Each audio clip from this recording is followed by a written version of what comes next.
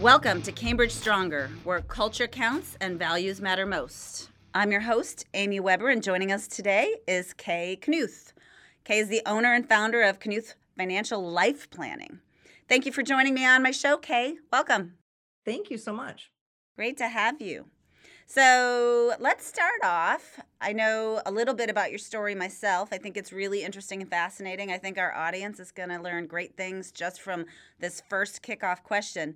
Tell us about your story. When did you realize you wanted to be a financial professional? What steps did you take to get where you are today? And tell us a little bit about your organization today as you come to the current state and how you got there.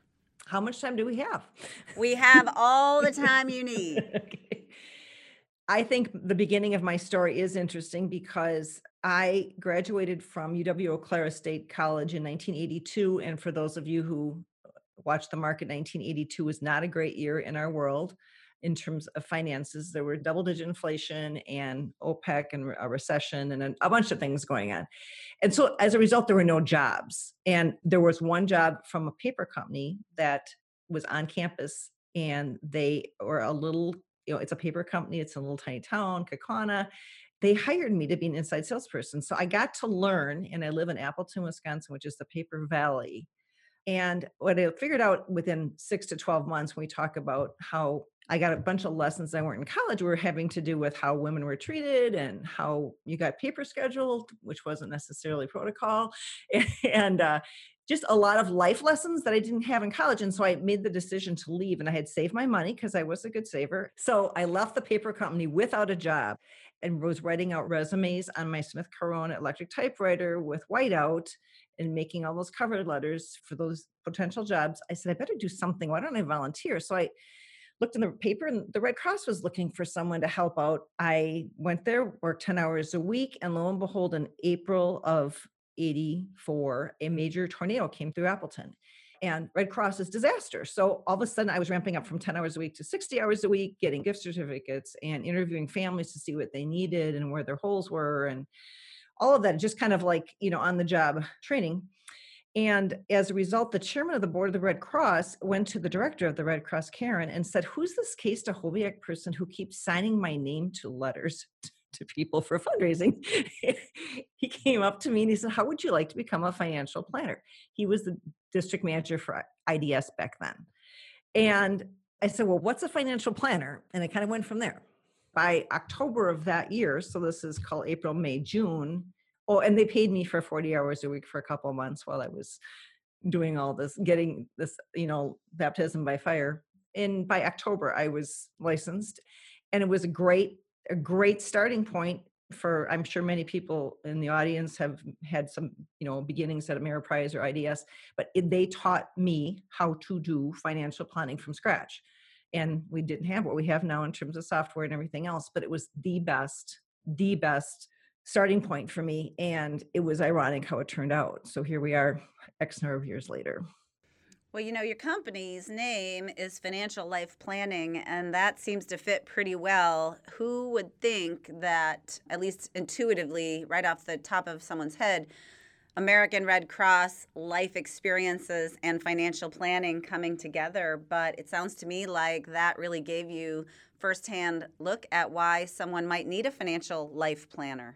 Well, that is true, Amy. And in addition to that, I went into the banking world for 18 years and did financial planning in private banking. And then I was a regional manager for financial advisors for what is now BMO Bank. And so I was managing other financial advisors. But what the constant rub for me was that we weren't touching stuff. We were just order taking, just filling orders and not really getting down deep, not doing a cash flow, not finding out people's goals, not finding out their risk temperament, not talking to both parties in the family or all parties in the family. So those things, I kind of stood out because I kept asking those really silly questions and in the banking world. So that was part of my determining factor to have to start something myself. If it isn't there, I'll just create it. And life planning is what it's about. There's so many life transitions and we all go through them. And We personally have been through, my office and myself and my family have been through a tremendous amount of life transitions. And we have the ability to share what we learned and tell people what they need to do in a death, a divorce, an estate settlement, getting out of college and finding a new job, looking at student loans and FAFSAs. There's just so many pieces, and the average consumer doesn't get to do that until they doesn't know what to do until they're there. So we've had the benefit of a lot of experiences, and we learn something new every day. So that's the other piece, is we just really can't sit on our laurels at any point in time. So there's a lot aside from the continue ed that we have to have. I tend to get more because you just can't. It's so dynamic and it's great. That's partially why we like it so much. How do you get the word out, Kay, that you are an expert in life transitions? That's a great segue. And to your point, those are the times when mom and dad, grandma and grandpa, aunt and uncle, student, whoever it may be, right? The transition is the moment where they need you the most. But how do you get that word out? I would have to say, for the most part, it's referral. It's hard to really articulate that in an ad. We talk about it, but it really is referral, and that's what we prefer to have if we can. And it's been attorneys, for instance, divorce attorneys who have sent someone to us early. We really encourage them to send someone who's going through the divorce early in the process, not when it's done. So we can help that person adjust to what their life is going to be and what they want to do. And do they want to keep their house? Do they want to go back to school? How much money do they need? So we really spend a lot of time on that. And there's probably a fair amount of just helping people talk through things. That I probably is our biggest, if I think of who sends whom to us, it's people who have lived through something with us. The other is estate stuff. And, even when we have clients in our office, we tend to ask what's going on with their parents. And what do you know about their situation financially? And do you know anything about the titling? And I say, this is not to be nosy. This is to make life easier for you if and when something happens. So, and people think they have a will done, they have an estate plan done, but nothing is titled according to the trust, or there are so many holes, and it's no one's fault. It just is. So we're kind of the troubleshooter with people in that regard. The word of mouth, I guess, would be the biggest one, and it's been really fun to see. We get thank you notes, and having someone be raw that first meeting and in a bad place, and like maybe call it 12 to 18 months later, they've now purchased their own condo, or they have a new job, or they got remarried, or their days are better than they were 12 or 18 months ago. So those are really heartwarming conversations and discussions. Does that lead to the opportunity to support multi-generational planning efforts within families for you? Well, we sure make that effort. I firmly believe in being able to work with all tiers or all parts of the family tree.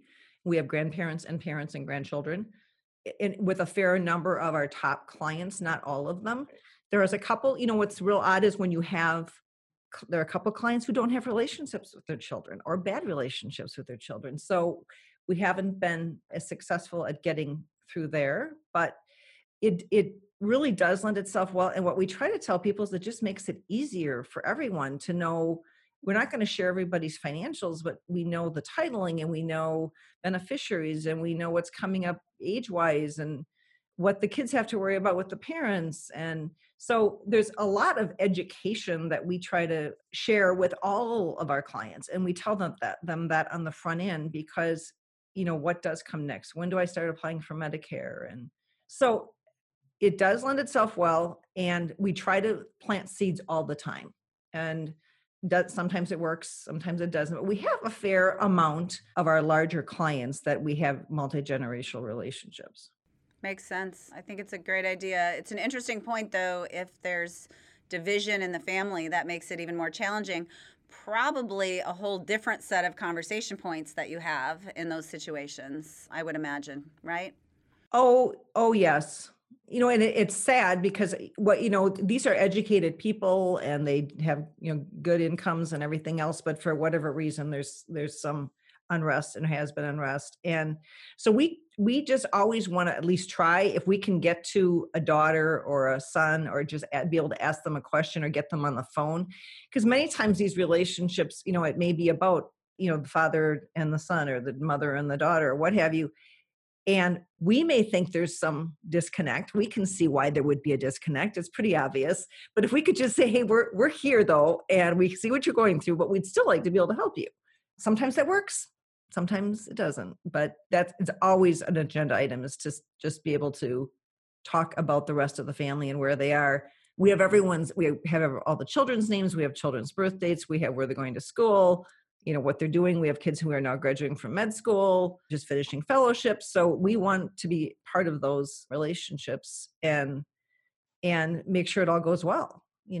Just brainstorming ideas on well, what if we don't like the daughter-in-law, and what if we think she's a gold digger, and Yes. how does that work? And those are real difficult things. They are.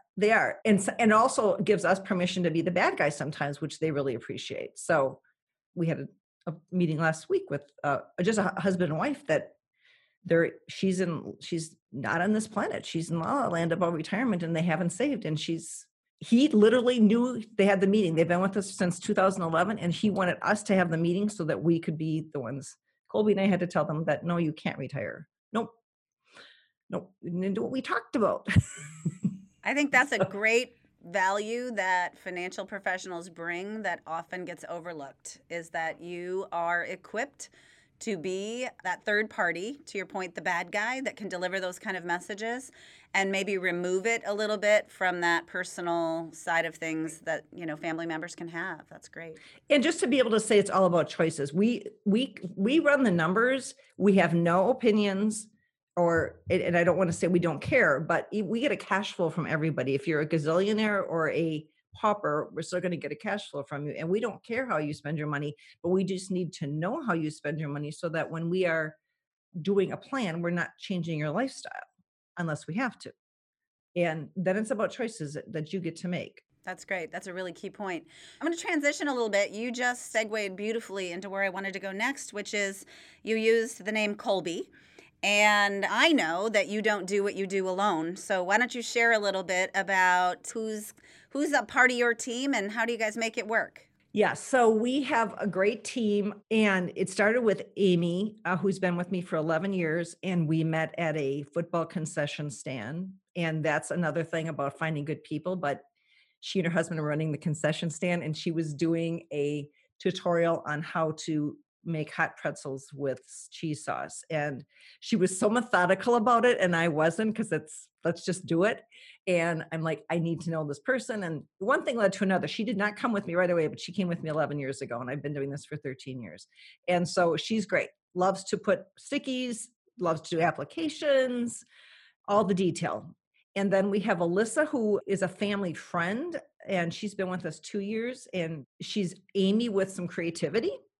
She's also methodical. She had this whole, all this microphone stuff, and she's has everything set up so I don't have to think about it or mess it up.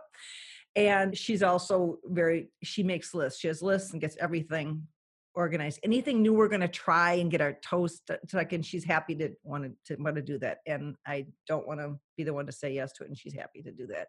And then Colby, my son, is 28, almost 29. He's a CPA. He joined us it'll be 2 years at the end of the year. He has also been great because of the accounting and tax background. We've been doing joint meetings for most all of our meetings, both so that he's meeting our clients, but also if I learned anything in the last few years, it's that you do need to diversify the scale, the picture. So both gender and age and demographics in general, because you don't know what's going to strike with a client. Maybe there's going to be a guy that's going to want a guy in this meeting, and I'm good with that. There was a time I wasn't good with that, but today I'm good with it. I get it. And also we like to do a lot of brainstorming. So how do we problem solve this? So you have, 4 or 5 brains get together and talk about it. We get to look at what options might be a better solution for that client. The other two people that kind of help out is my husband, who's a retired CPA. He comes in periodically. I mean, besides doing, like business tax stuff for us, He does some special cases where he's a retired consultant on the healthcare side. So we have a couple clients in that fall into that. And then Bill Curtis is a former colleague. We've worked together for years, and he came out of the compliance and operations world. So he is just here and there, helping write our handbook or figuring out wordsmithing stuff, just something that we can't do. So anything we can't do, we kind of throw at him. And so you almost need to have, in my mind, a mix of personalities. And we did do the Colby test together, and it was really revealing about who everybody is and what they do and why. So it's a really empowering thing. So yeah, everyone has gifts. We celebrate them. Amy has people that she works with, little old ladies that she works with because they can't drive or they don't understand their credit union statement or whatever, and she handholds that. And Alyssa's great on the technology and making things come to light. We did a video and we're trying to find a cool way to send it. And there's some new technology to make that happen that we're getting cleared, obviously, through AdView. She's the one that'll dig deep into all that stuff and read the directions. The really exciting stuff that you and I would prefer not to do. Correct. And the other thing is Alyssa, she's been with us 2 years. She's 25 or 6, maybe. She's also just getting close to taking her paraplanning test. So she's really embracing that as well. So we slot her with some, young millennials who need to work on budgeting and that kind of thing. Great transition. I would be remiss if I didn't ask you, because you are one of the successful female financial professionals that I know, and there are many, but not enough, right? What advice would you give someone like Alyssa or someone in her position maybe that hasn't even found that they're interested in this industry about why this industry is special? Why should they consider it as a career? Well, that's a really good question. For me, and I've shared this with others, for me, it's the fact that every day is a new day and every new client's a new box of puzzle pieces, and you get to learn and figure it out each time. So I would advocate that women, I don't want to say this that men aren't, but women tend to be better at asking questions and tend to have more empathy, and women have more of an ability to read a situation. And we need both. We need black and white, and we need that gray or vague or touchy feely as well, and with less touchy feely during COVID. But I just think the fact that the sky's the limit. And I, had people around me all of my life that said you can do whatever you want to do in terms of my personal life, not necessarily my professional life. And then when I had a chance to start this business and be able to, I literally started it when Colby was, a freshman or something in high school, and he was a 3-sport athlete. I'm like, I'm not going to be able to get off that much time from work to go to all these games and make these meals and do all these things. So that's when among other reasons, that was one of the reasons I decided to go off on my own. And then I could dictate how much time I'm going to spend and how I want to spend it. And all the hard work, I'm happy to work a lot of hours and have done that in the past, but this is really the beneficiaries of that time are me, my family, my closest, circle. And it's not corporate America. So I'm so glad you brought that up. I think it's one of the biggest myths out there is that doing what you do is very inflexible. Little do they know, and we don't do a great job of, to your point, it's a little hard to put in a marketing brochure or, an elevator speech, but that there is flexibility. You are in charge of your own schedule in many ways.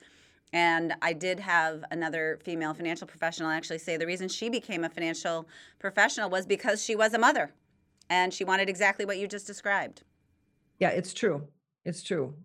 And it's also what you make of it. There's a certain amount of creativity, and there's not a plug and play answer to this. So it varies by families and children and activities and all of that. But if there's a place to do it, this would be it. And the best part of it, I believe, is that we all are doing life stuff. So you can be even better and better each time because you've been through it yourself. When our children were very young, I always tried to be sure to be friends with someone who had a child that was 2 years older than we were. So I knew what I had to do or be ready to do. We also had a phone on the wall, and we'd call each other and say, did you sign up for soccer yet? And, so it's nice to have those people around to say, you're supposed to do this next. Absolutely. Absolutely. Okay, let's shift gears a little bit. What do you do when you're not working with clients? What's your personal life full of, and what inspires you? Well, we spend a lot of time as a family, and everyone kind of lives within a mile or two radius. We're very blessed that way. And we our in-laws are great. Our both of them, Parker and Colby, are married, and we have great daughter-in-laws, and their parents are great. And one of the things we do a lot of is that everyone in the family has kind of like real estate or duplexes or something. So we might on a weekend when someone's got to get something ready, everyone comes to that space and starts, painting or finishing the backsplash or whatever. I'm more of the gopher and painter and food provider, but we do those kinds of projects and work as a team that way. And there's really not a schedule; it just happens. It's just kind of cool that that's the reality. We have a place in Door County, which is a little peninsula in the northeast side of Wisconsin, and it's an inland lake. And Lake Michigan is on one side, and the Bay of Green Bay is on the other. And we have had that for about 20 years and have had generations of kids come up through the years and have continued to come up through the years. And in the last 10 years now, everyone cooks together. We do a fish boil in our backyard. Everyone has we have a Facebook invite that we said, what's the menu going to be and how are we going to do it and who's bringing what. And so it's a lot of fun stuff like that. And I read, I meditate. I have to take time in the morning. I really do. It took me a long time to figure that out, but I now make that as much of a priority as I can. And I try to encourage other people, because I didn't learn it right away, but just to really be able to disconnect and listen and be at peace and all those things.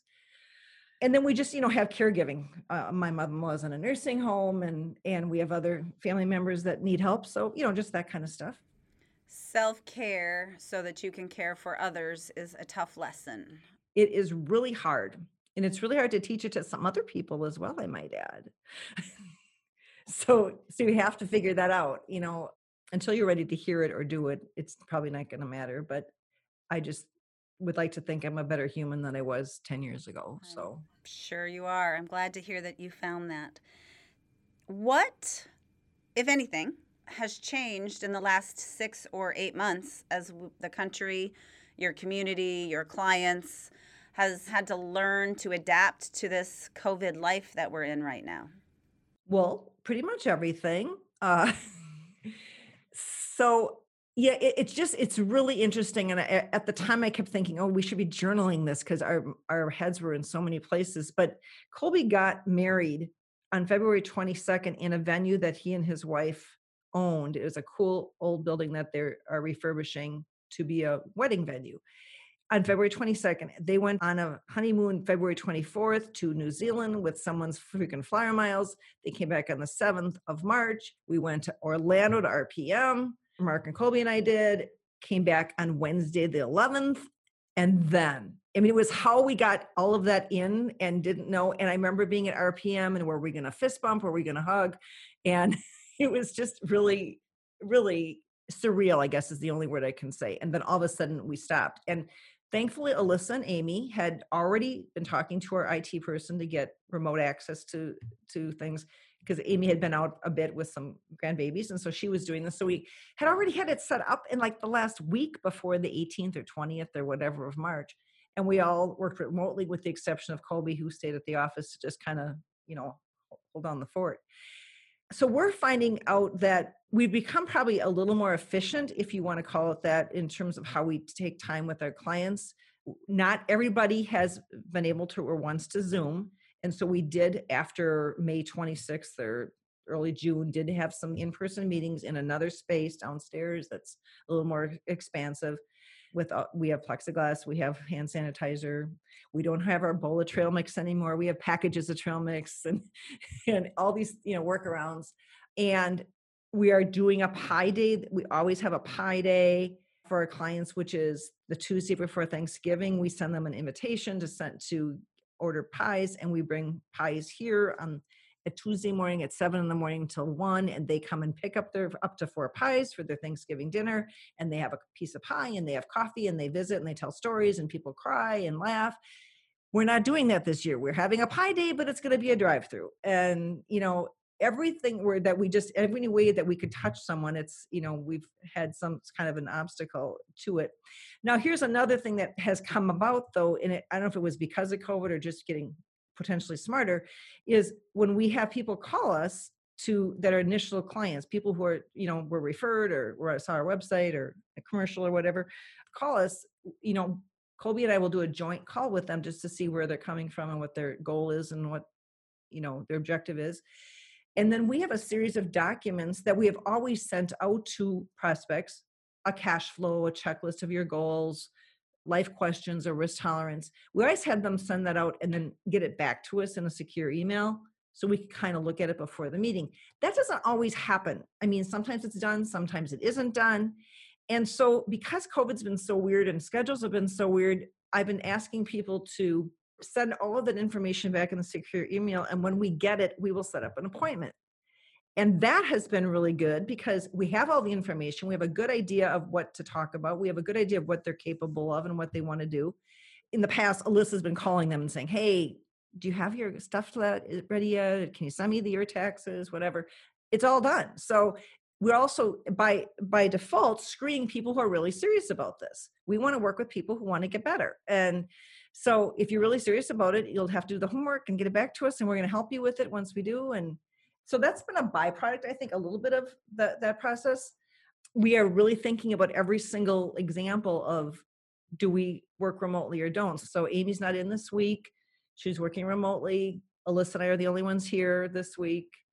Colby and Teresa went and got COVID tested today, just did a rapid test just to be safe, and maybe we'll see them tomorrow. I don't know. And, so there's a lot of thinking ahead about, okay, who am I going to see? Who are they going to see? What did they see? Who did they see to make a difference? And we have some clients who don't want to meet and don't want to do Zoom. So those are the ones I feel a little reticent about because they're 65, they're not technologically savvy necessarily, and we can't necessarily meet them either. So I feel I haven't figured a workaround for that. Will they do phone calls? Yeah, we can. But it's, in some examples, it's working on like a long-term care policy, which is a visual, and it's hard to go through without that. So anytime I can do that, we can do a call, we will. The other thing we are doing without, not necessarily systematically, but probably every week we pull 2 or 3 or 4 names, each of us, and call clients just to say how they're doing. And that is really, you don't realize how important it is, but there are people that are truly isolated and they need some contact. So we have been making an effort with some of our people who might be single or widowed or isolated in some fashion to reach out and connect with them as well. We're having the Pi Day, so that's going to be another touch. We sent masks. We had Knuth masks made that we sent out like right around Labor Day, maybe. And those were a hit. And they were a nice thin mask, probably not, great in February, but they're thin and easy and washable and can go in your pocket or your purse. And people were sending us pictures of themselves with their masks on. So the PS on the bottom of the letter was, we've got you covered. So it was, so we've been just trying to think of things to touch with an idea, a strategy, etc. Sounds like some of those things may not go away even if we remotely get back to some sort of normalcy, Mm-hmm. right? You're Yeah. learning some positives and along the way. there are positives, and it's just a paradigm shift. And I think the hardest one is to, we only have a group of 4 to 6 people on it, but mostly 4 people on a given week. And what did everyone do? What's everyone doing this weekend? What's next week going to look like? It's not because everyone's out partying. It's just, Life. Exactly. Any last piece of advice that you'd like to share, or a story that you'd like to make sure the audience hears about you, your company, this industry? I think it's the best gig in town. And I both from my role, our business, our partnership with Cambridge. Oh, I do have a story to tell on how I found Cambridge, because when I was looking back in, I don't know, 2007, looking to find a broker dealer, and I'm in Appleton, and there's probably 4 or 5 broker dealers back then that were within either 15 minutes or an hour and a half from me at that time. I was at an FPA retreat, and I was looking online, and I said to someone at the FPA retreat, "Hey, I'm looking for a new BD. What would you suggest? I'm going to go independent." And this person said to me, he's from Racine, Wisconsin. He said, "Oh, check out Cambridge." And I said, "Oh, okay, I'll check them out." And went online, and the Maharishi School of TM was there, and John Deere, and and like, oh, this is interesting. I think I have to check it out. So fast forward, I choose Cambridge. It's great. And I literally came to Cambridge with nothing because I came out of a banking world with non-competes, and I had the clothes on the top and my back, and that was it. So Cambridge was good enough to give me, and Lynn Bronis and whoever was good enough to give me a shot. And I was at an FPA meeting into like year 10 of this relationship. And I met the man who said, "Hey, check out Cambridge." And I said, "Hey, Mike, thanks so much. When you want to know, I landed at Cambridge. It's been great." And he said, "Oh, good." He said, "How's George doing?" And I said, "George? I don't know George." And he said, "Oh, well, what about Rodney?" I said, "I don't know Rodney. I don't know who that would be." He said, "You're talking Cambridge in Colorado, right?" So there it is. There it is. I said, "Nope, I'm not." The world works the way it's supposed to.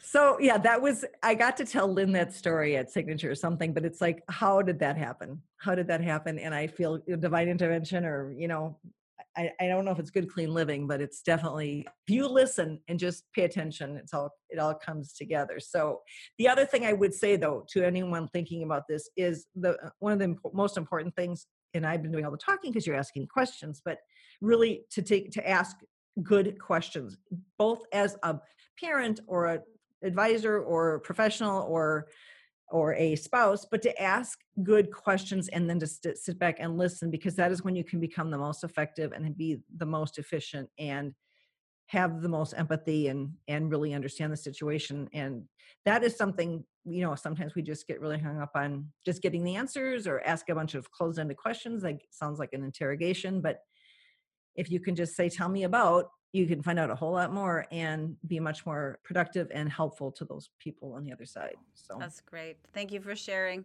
You are Cambridge Stronger, and congratulations on being a Cambridge Spirit honoree. Thank you so much. We are so glad to have had you. I'm glad that the gentleman sent you to Cambridge, even though he didn't say which town or state for that matter, right? Because I agree with you. Everything happens the way it's supposed to, and we are really glad to have you in our family. Well, I'm thrilled to be here and appreciate all of you as well. Great. Well, you have a wonderful week. Thank you for sharing yourself and your stories with us, and we'll talk to you soon. You as well. Take care. Be safe. Thank you. You too.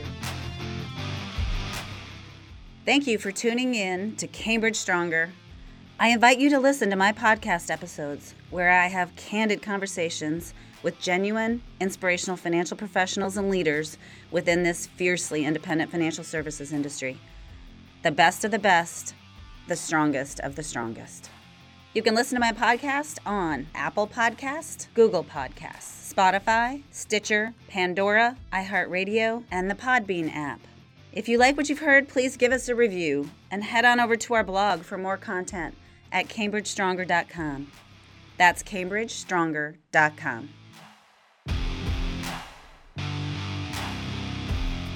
We are Cambridge Stronger.